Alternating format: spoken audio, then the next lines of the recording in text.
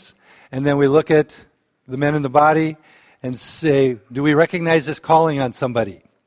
So in 1 Timothy 3, here is a trustworthy saying, if anyone sets his heart on being an overseer or an elder, or some translations say bishop, he desires a noble task.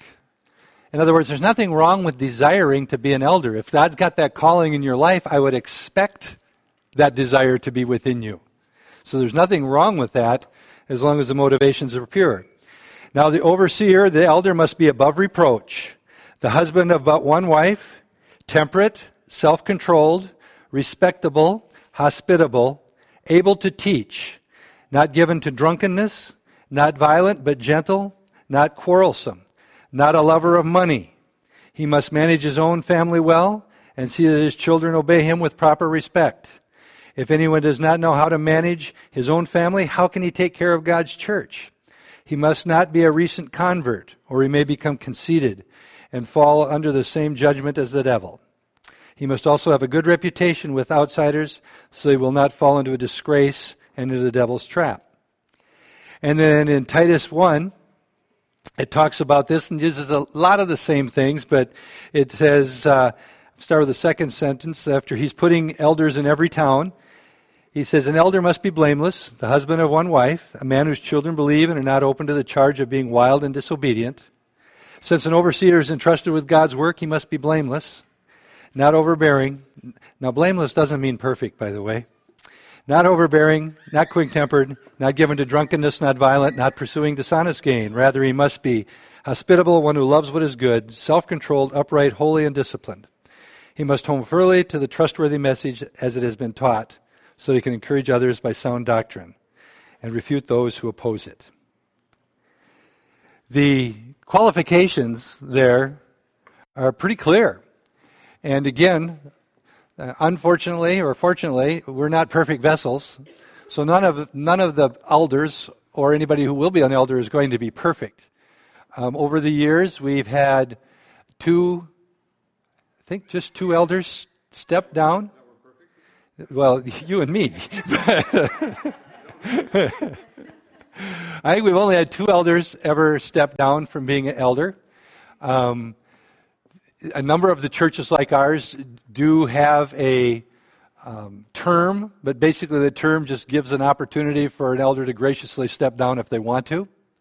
We believe the calling is not something that's revocable, but that doesn't mean you have to do it. We had two step down. One elder stepped down because he felt he did not qualify because he was having one of his kids was rebellious. And he was managing his household as best he could. So we as the elders, the other elders, encouraged him not to step down because he was managing as best he could. He made some really tough choices. But he did step down. And then another time an elder stepped down because of some personal things in their life that they were wanting to focus on his wife's health, not sin or anything like that, just needed to focus on some other areas of his life that needed attention. And he is back on the elder board now after a number of years of being off the elders. In Titus, slide 5, the next slide, when you look at the qualifications for an elder, and then in a minute or two we're going to go to a deacon, the only difference between the elder and the deacon, only difference is, basically there's two. When you read through the qualifications, you won't see the deacon described as a ruler or a ruling over or having authority over. And you see that they are not required to be able to necessarily teach. Those are the only things.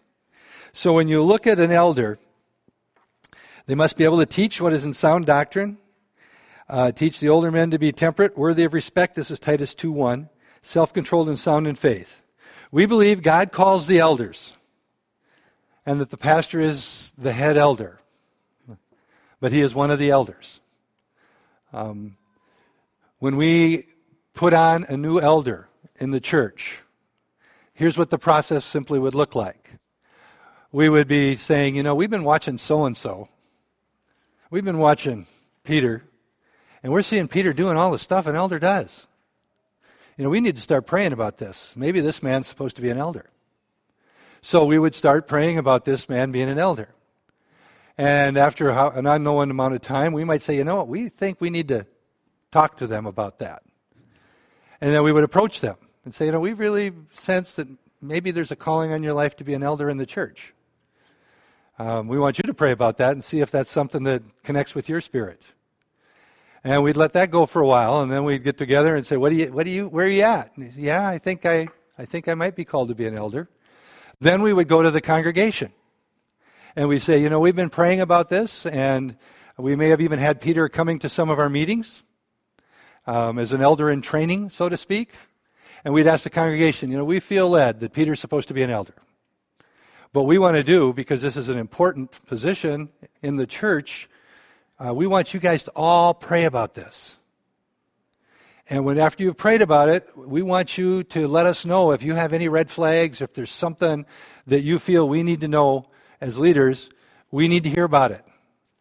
And we'd let that go on for a predetermined amount of time, generally. And then if there was any concerns, we'd address them. If there is not any concerns, we would get to a place where, we think this is a God go. We're supposed to move on this thing. Then what we would do is we would contact Jim McCracken, and now probably Ben Goodman, if he's available. And we'd have Jim and Ben come down to the church.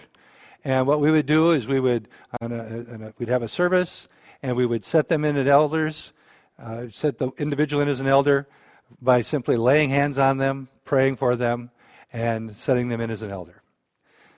So there's no voting. There's a lot of room for consensus, prayer, red flags. Believe it or not, for newcomers or newer people in the church that don't know our history, this is how I became the pastor of the church. Can you imagine becoming a pastor of a church and there's never a vote? Scary thought, isn't it? But that's exactly what they did, only this time they went through the process I just described. And with the counsel of Jim, they said, this is a really important decision. We want you all to pray about it, but we want to hear from every family. We want to hear from every family. And if we don't hear from every family in the next, 6-8 weeks, something like that, we'll seek you out because we need to know. We're not going to move forward until we know everybody's on board. We're going to go forward, but not till then. And if I remember right, there was 2 people that we had to go talk to. Remember who they were? One of them is my beloved associate pastor.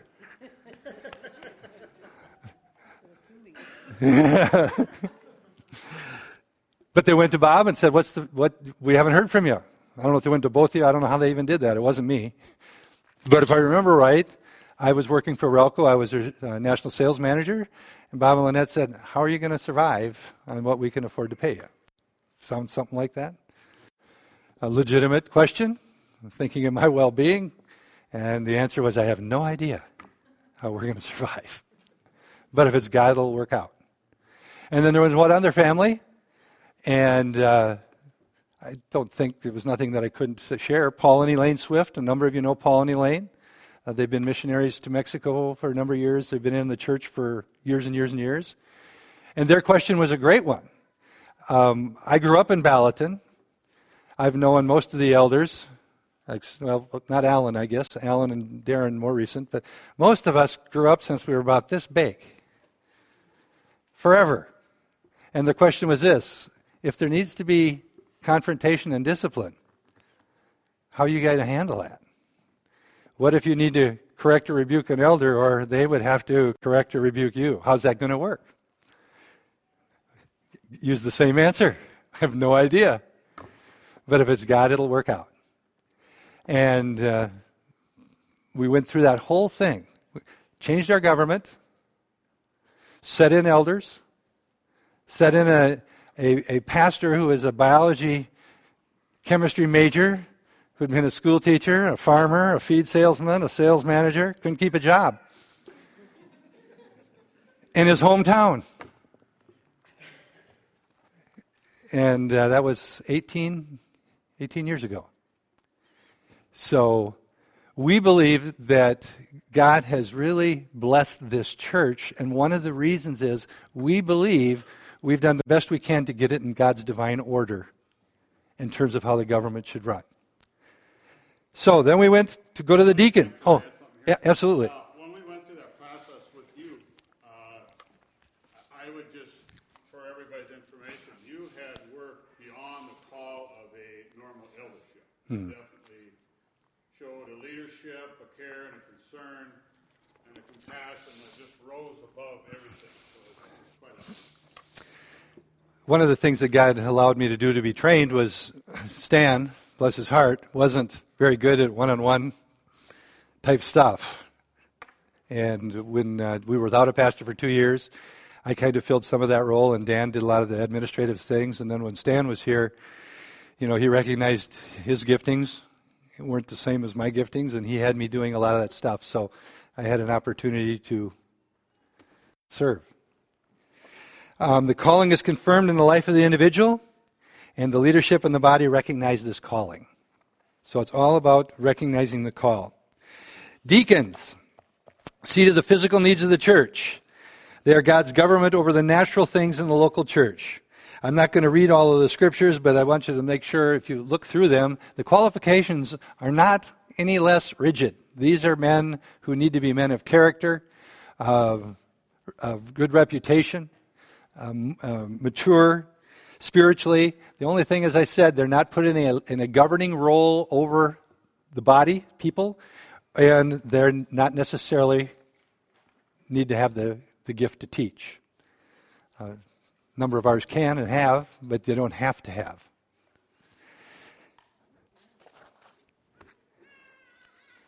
I don't think I need to read through those scriptures. Fivefold ministry. In Ephesians 4, this is another area where, our whole government's a little different, but we believe in Ephesians 4, verse 11 through 13, that there's a gift given to the church by Jesus when he ascended to heaven. He said, I'm going to go and go to the Father, I'm going to have him send the Holy Spirit. And then it refers to this. And notice how it says it in verse 11. It starts, it was he who gave, the Lord. It was the Lord who gave. Who? To whom? The church. To be apostles, some to be prophets, some to be evangelists, some to be pastors and teachers. Why did he give them? To prepare God's people for works of service, so that the body of Christ may be built up until we all reach the unity in the faith and the knowledge of the Son of God and become mature, attaining to the whole measure of the fullness of Christ. That's a big job. We believe it's an ongoing job. We believe that you're not going to attain the fullness of Christ until Jesus comes back. Amen? That's one of the reasons we believe these fivefold ministries are for today, because we have not reached that place. And we'll talk later about some of these things specifically, but most churches, pastors, they get that. Evangelists, maybe they get that. Apostles, they would maybe use the word missionary. And there is a lot of similarity between the two offices, but there's a difference. Prophets, not so much. Teachers, not so much. Matter of fact, prophets, they would say that some might say that passed away a long time ago. But we believe that all five are for today. We would like to see all five operating in the local church, actually. We would love to be at that place where we don't have to call to Trubridge and say, we need a couple prophetic brothers to come down and do presbytery for us.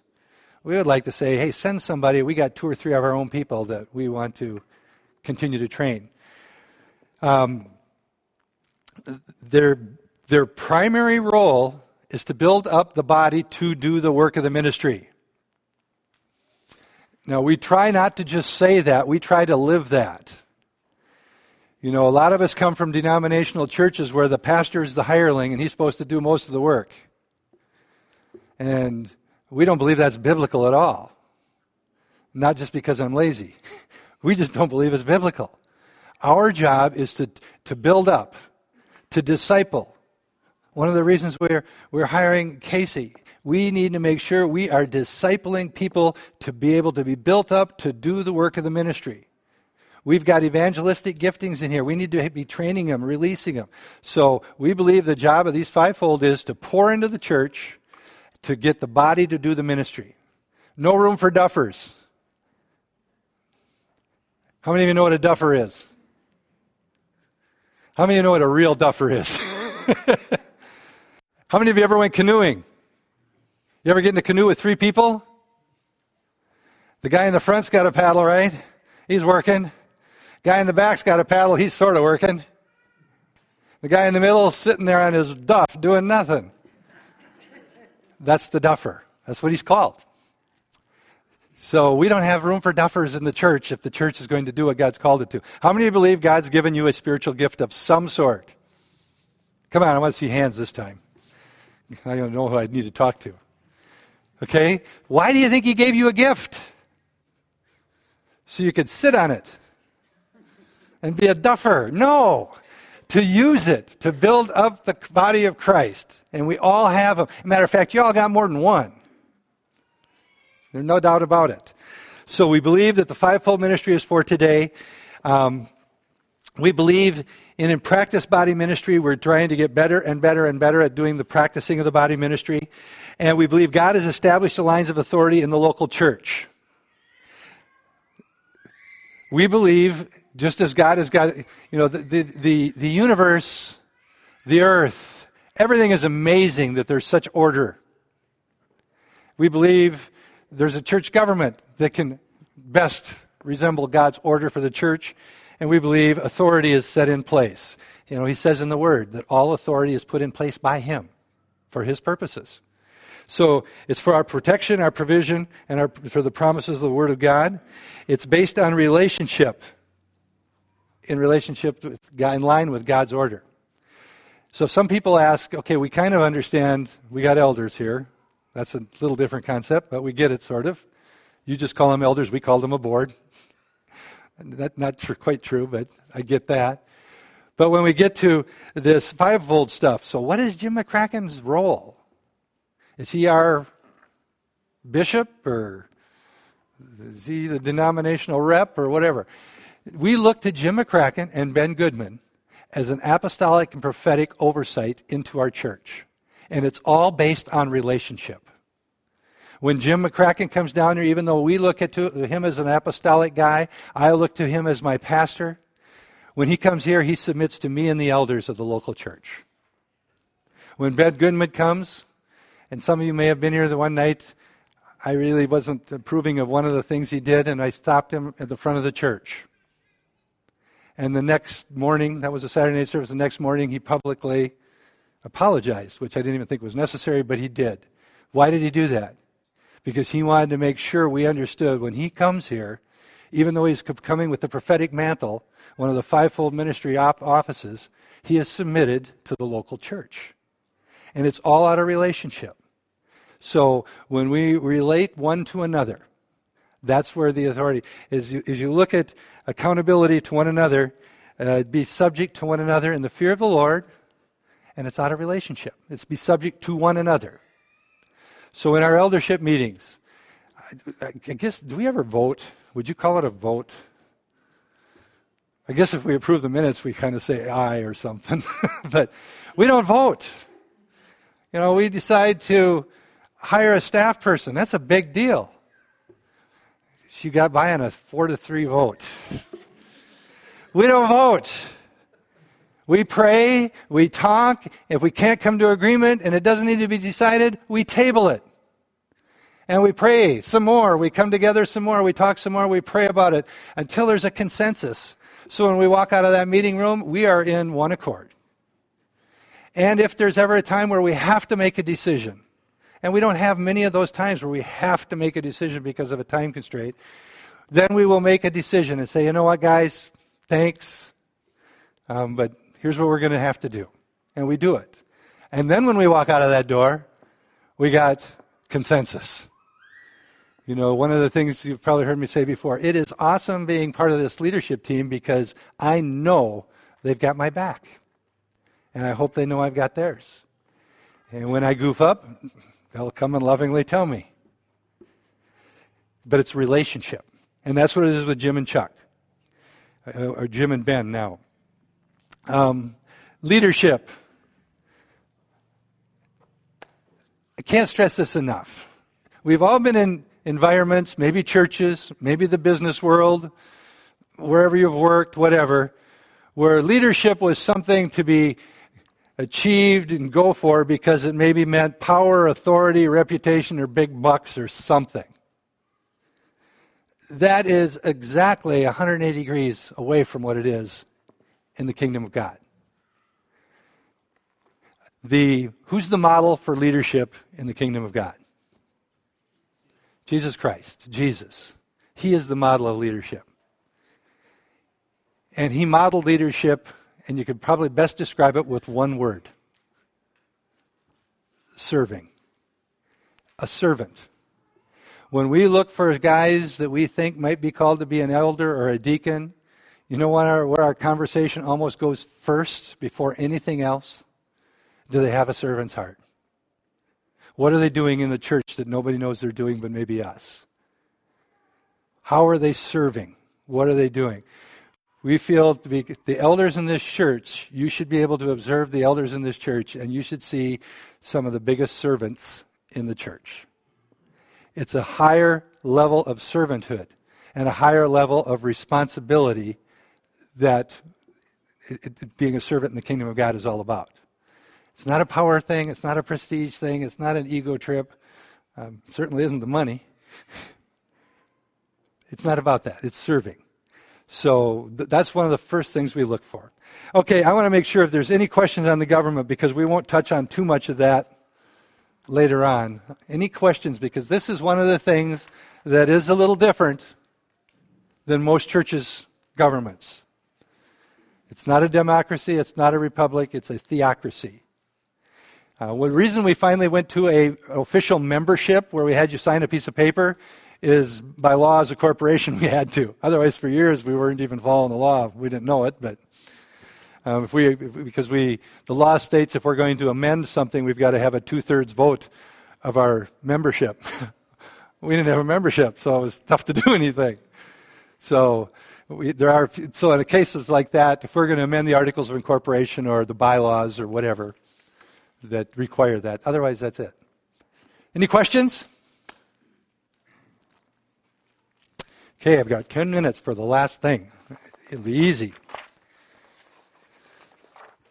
TrueBridge. Everybody know what TrueBridge is?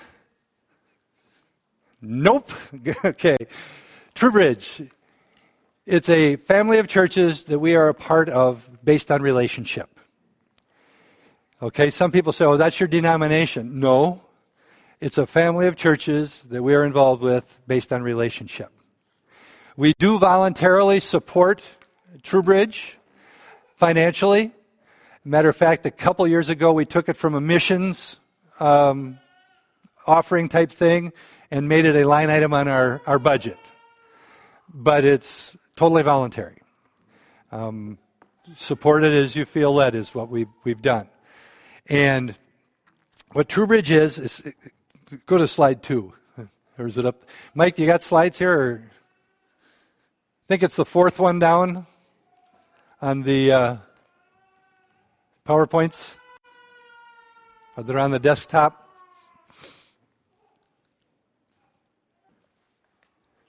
There it is. TrueBridge. TrueBridge consists of approximately 30 churches, 32 churches. The TrueBridge group of churches has been growing also. Some of the churches are small church plants. Some of them have as few as 10, 12 people in them right now. The largest TrueBridge church probably has, and I'm just guessing here a little bit, but probably 500 or 600, so none of them are mega churches, really. Most of them are here in the Midwest, Minnesota, North Dakota, Wisconsin, and then we've got some churches in the TrueBridge family because it's relationship down in Florida, Carolina, but most of them are in the Midwest. So it's a family of churches which has a vision to support and equip God's people in all their endeavors through forming strong relationships. I know you get tired of me saying relationships, but that's really the key to the way we function. It's all about relationships. Our mission statement is TrueBridge. TrueBridge's mission statement is simply building healthy and effective churches to the glory of God. Healthy and effective churches. Getting churches in proper order and then trying to lay in the foundations so that they can be healthy, and if they're healthy, they will be effective.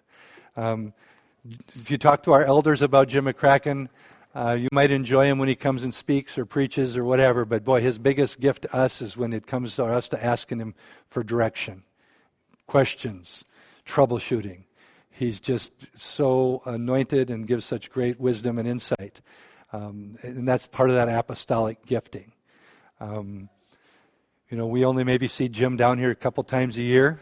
That means things are going pretty good. I see him probably another half dozen times a year at least personally, and then we talk probably at least once a month or maybe more. The benefits of TrueBridge, supportive relationships. TrueBridge, as a family of churches, has linked with 4 other families of churches, like-minded.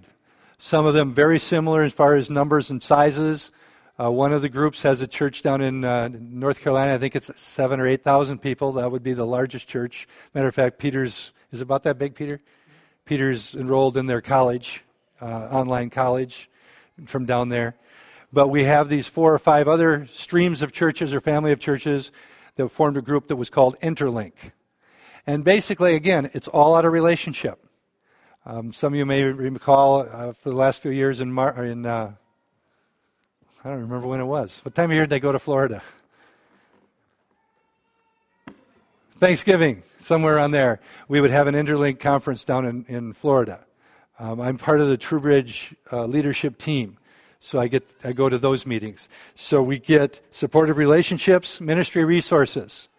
I hope you know this, but in case not, we are very careful. I am very careful. I'm almost paranoid probably, but we are very careful as a leadership team who's going to speak in this church. Who's going to minister and lay hands on people in this church. So we very seldom, but very seldom do we go outside of the TrueBridge relationships, and if we do, we go to the Interlink. This last time we had the prophetic here, some of you remember Clem Ferris? Clem was one of the prophets that we brought in. Clem is part of the Interlink group of churches. So we get resources from the other groups of churches. With conferences, Bob and I and our wives have went to the pastors and wives, they call it a retreat, but it's more of a working conference. We go to that every January. This year we did not have a spring conference because of some scheduling conflicts up in Eden Prairie. We usually hold them at City Hill Church in Eden Prairie. The regional conferences are open to pretty much anybody. They have been in the past. Seminars and any personal or congregational assistance. And the TrueBridge leadership team, as I mentioned, is Jim McCracken and Ben Goodman. And Jim would probably tell you that that's just the part of the leadership team. There are, I'm trying to count in my head, there's probably six or seven other pastors, which I'm part of that group, that meets with Ben and Jim, and we meet with them 2 or 3 times a year in the Twin Cities for all-day meetings, just taking care of TrueBridge things. Planning. One of the things, for example, this might surprise a few of you, one of the things, we're always looking towards transition, the next generation of leaders. And Jim is about my age, a little older, but we know that we're only got X number of years left, so who do you train? Who do you develop? Who do you get exposed to this? And the apostolic role that Jim has is a big deal. A lot of churches depend on him for a lot of things. And we just announced to all the churches 2 or 3 weeks ago, maybe 3 weeks ago, that we as the group of leaders from TrueBridge believe that the potential heir to Jim's position, or whatever you want to call it, has been found.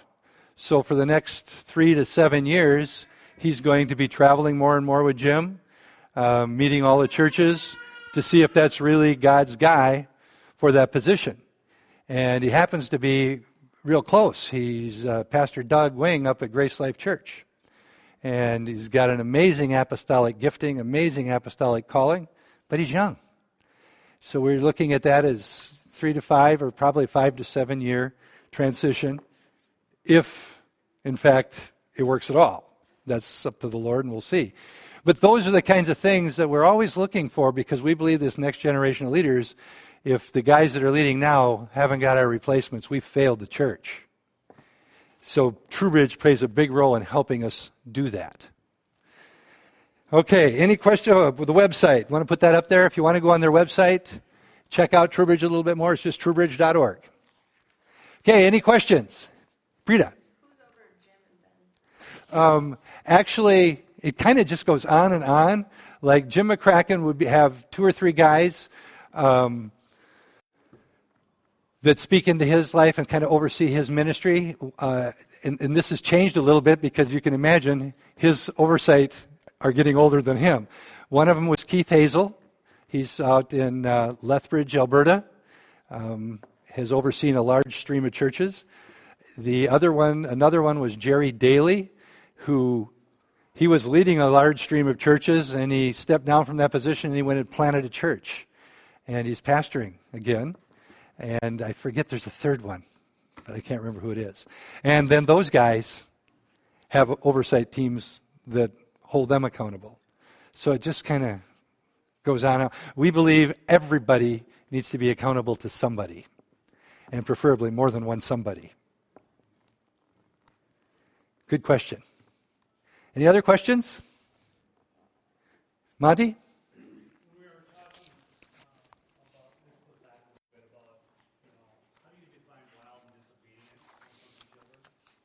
Yeah, that's a great question. My kids are perfect, as you all know, because they got a perfect dad and live in a perfect house with a perfect wife and a great dog. It really is a challenge because, for example, the example I used earlier when one of our leaders chose to step down, he had, depending on the translations, they read a little bit differently. One of them makes it clear that it's managing your home well.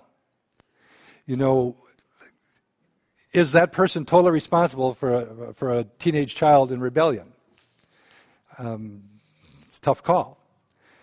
But he made some very, very challenging decisions because there were younger children in the family, and this older child would not respond. He said, "You're going to follow these rules, or you're leaving the house." We felt he was managing his home well, even though that was really hard decisions.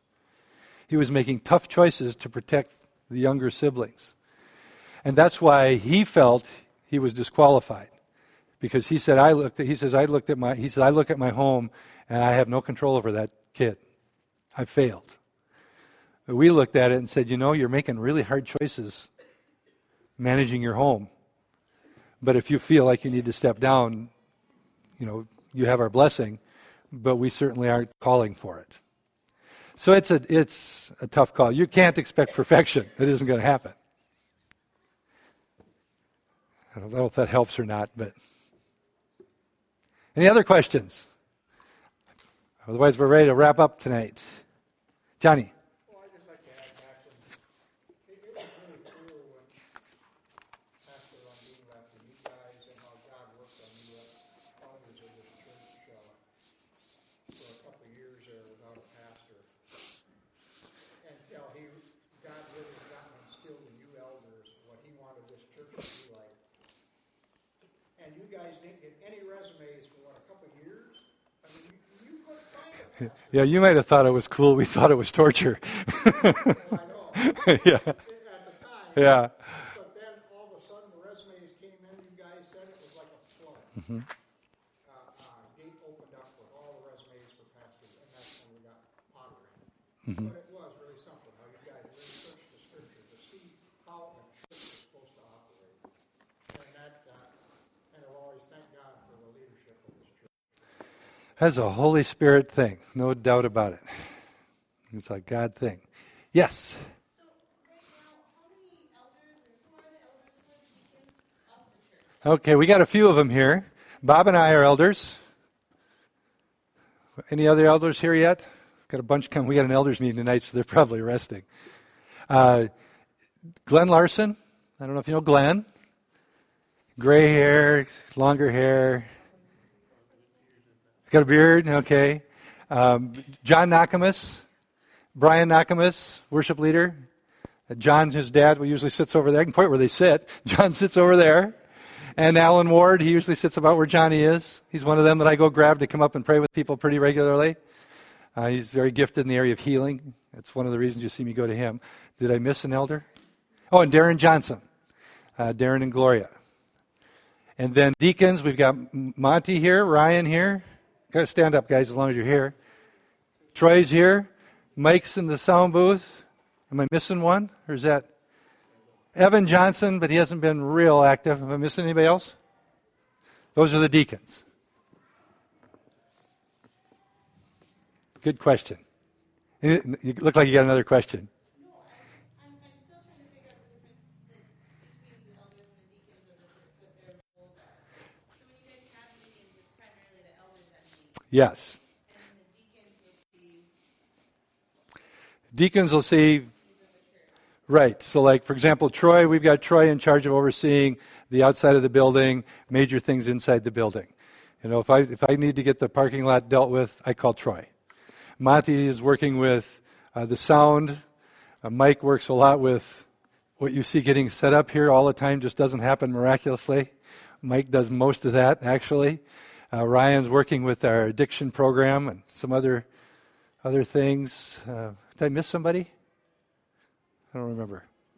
So basically more of the physical aspect of the church. The elder team would be the spiritually seeking guidance, direction, vision, mission, carrying that out.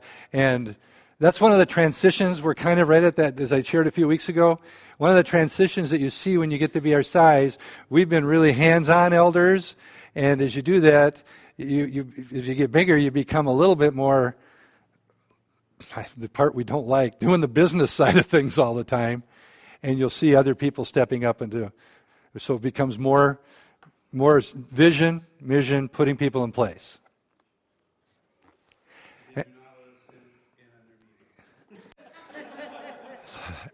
Actually, this is good. I'm glad you brought that up. Any questions you have about anything about this church? If you want a copy of our monthly financial statements, if you want anything, we used to hang them in the foyer of the church, but there's so many visitors and stuff, we just decided not to do that. Our elders meetings are every other Wednesday night. They start at 9 o'clock during most of the year because they don't start till after worship practice. We'd love to have you come anytime. They are all open meetings. Tell them they're done in 10 minutes. Yeah, they're done in just real quick. Pack breakfast. No, they don't go quite that long, but Gave up waiting up. we thought it'd get a little better being we meet every 2 weeks, but we quit early. We visit for another hour, so I don't know. So, good comments. But no, seriously, anything. If you wonder about anything in the church, it's all open. There's nothing. If you want to see bylaws, articles of incorporation, you want to see our financial statements, it doesn't matter. Matter of fact, now would be a good time because Cindy just printed off the last month for our meeting tonight. But anything you want to see, anytime, ask Cindy, ask me. You can see it and have it. Okay, we're going over. I didn't want to go over. We got a worship team ready to roll. Let's close in prayer. Thank you so much. And next week, we're going to be looking at a child dedication, water baptism, communion, tithing, and we may get into the baptism of the Holy Spirit. But we'll see. Lord, we thank you for tonight. God, we thank you for the lights coming back on. Lord, we pray that you would continue to lead and guide your church here in Ballatin, Father, with all of the surrounding communities that are represented here. Lord, we just pray that we can be effective tools, effective ambassadors of Jesus Christ, and carry your message clearly to the world around us, that the kingdom would increase. Lord, I pray for the worship team as they prepare to practice tonight. Be with them, and pray for our elders meeting later on. In Jesus' name, amen. Amen.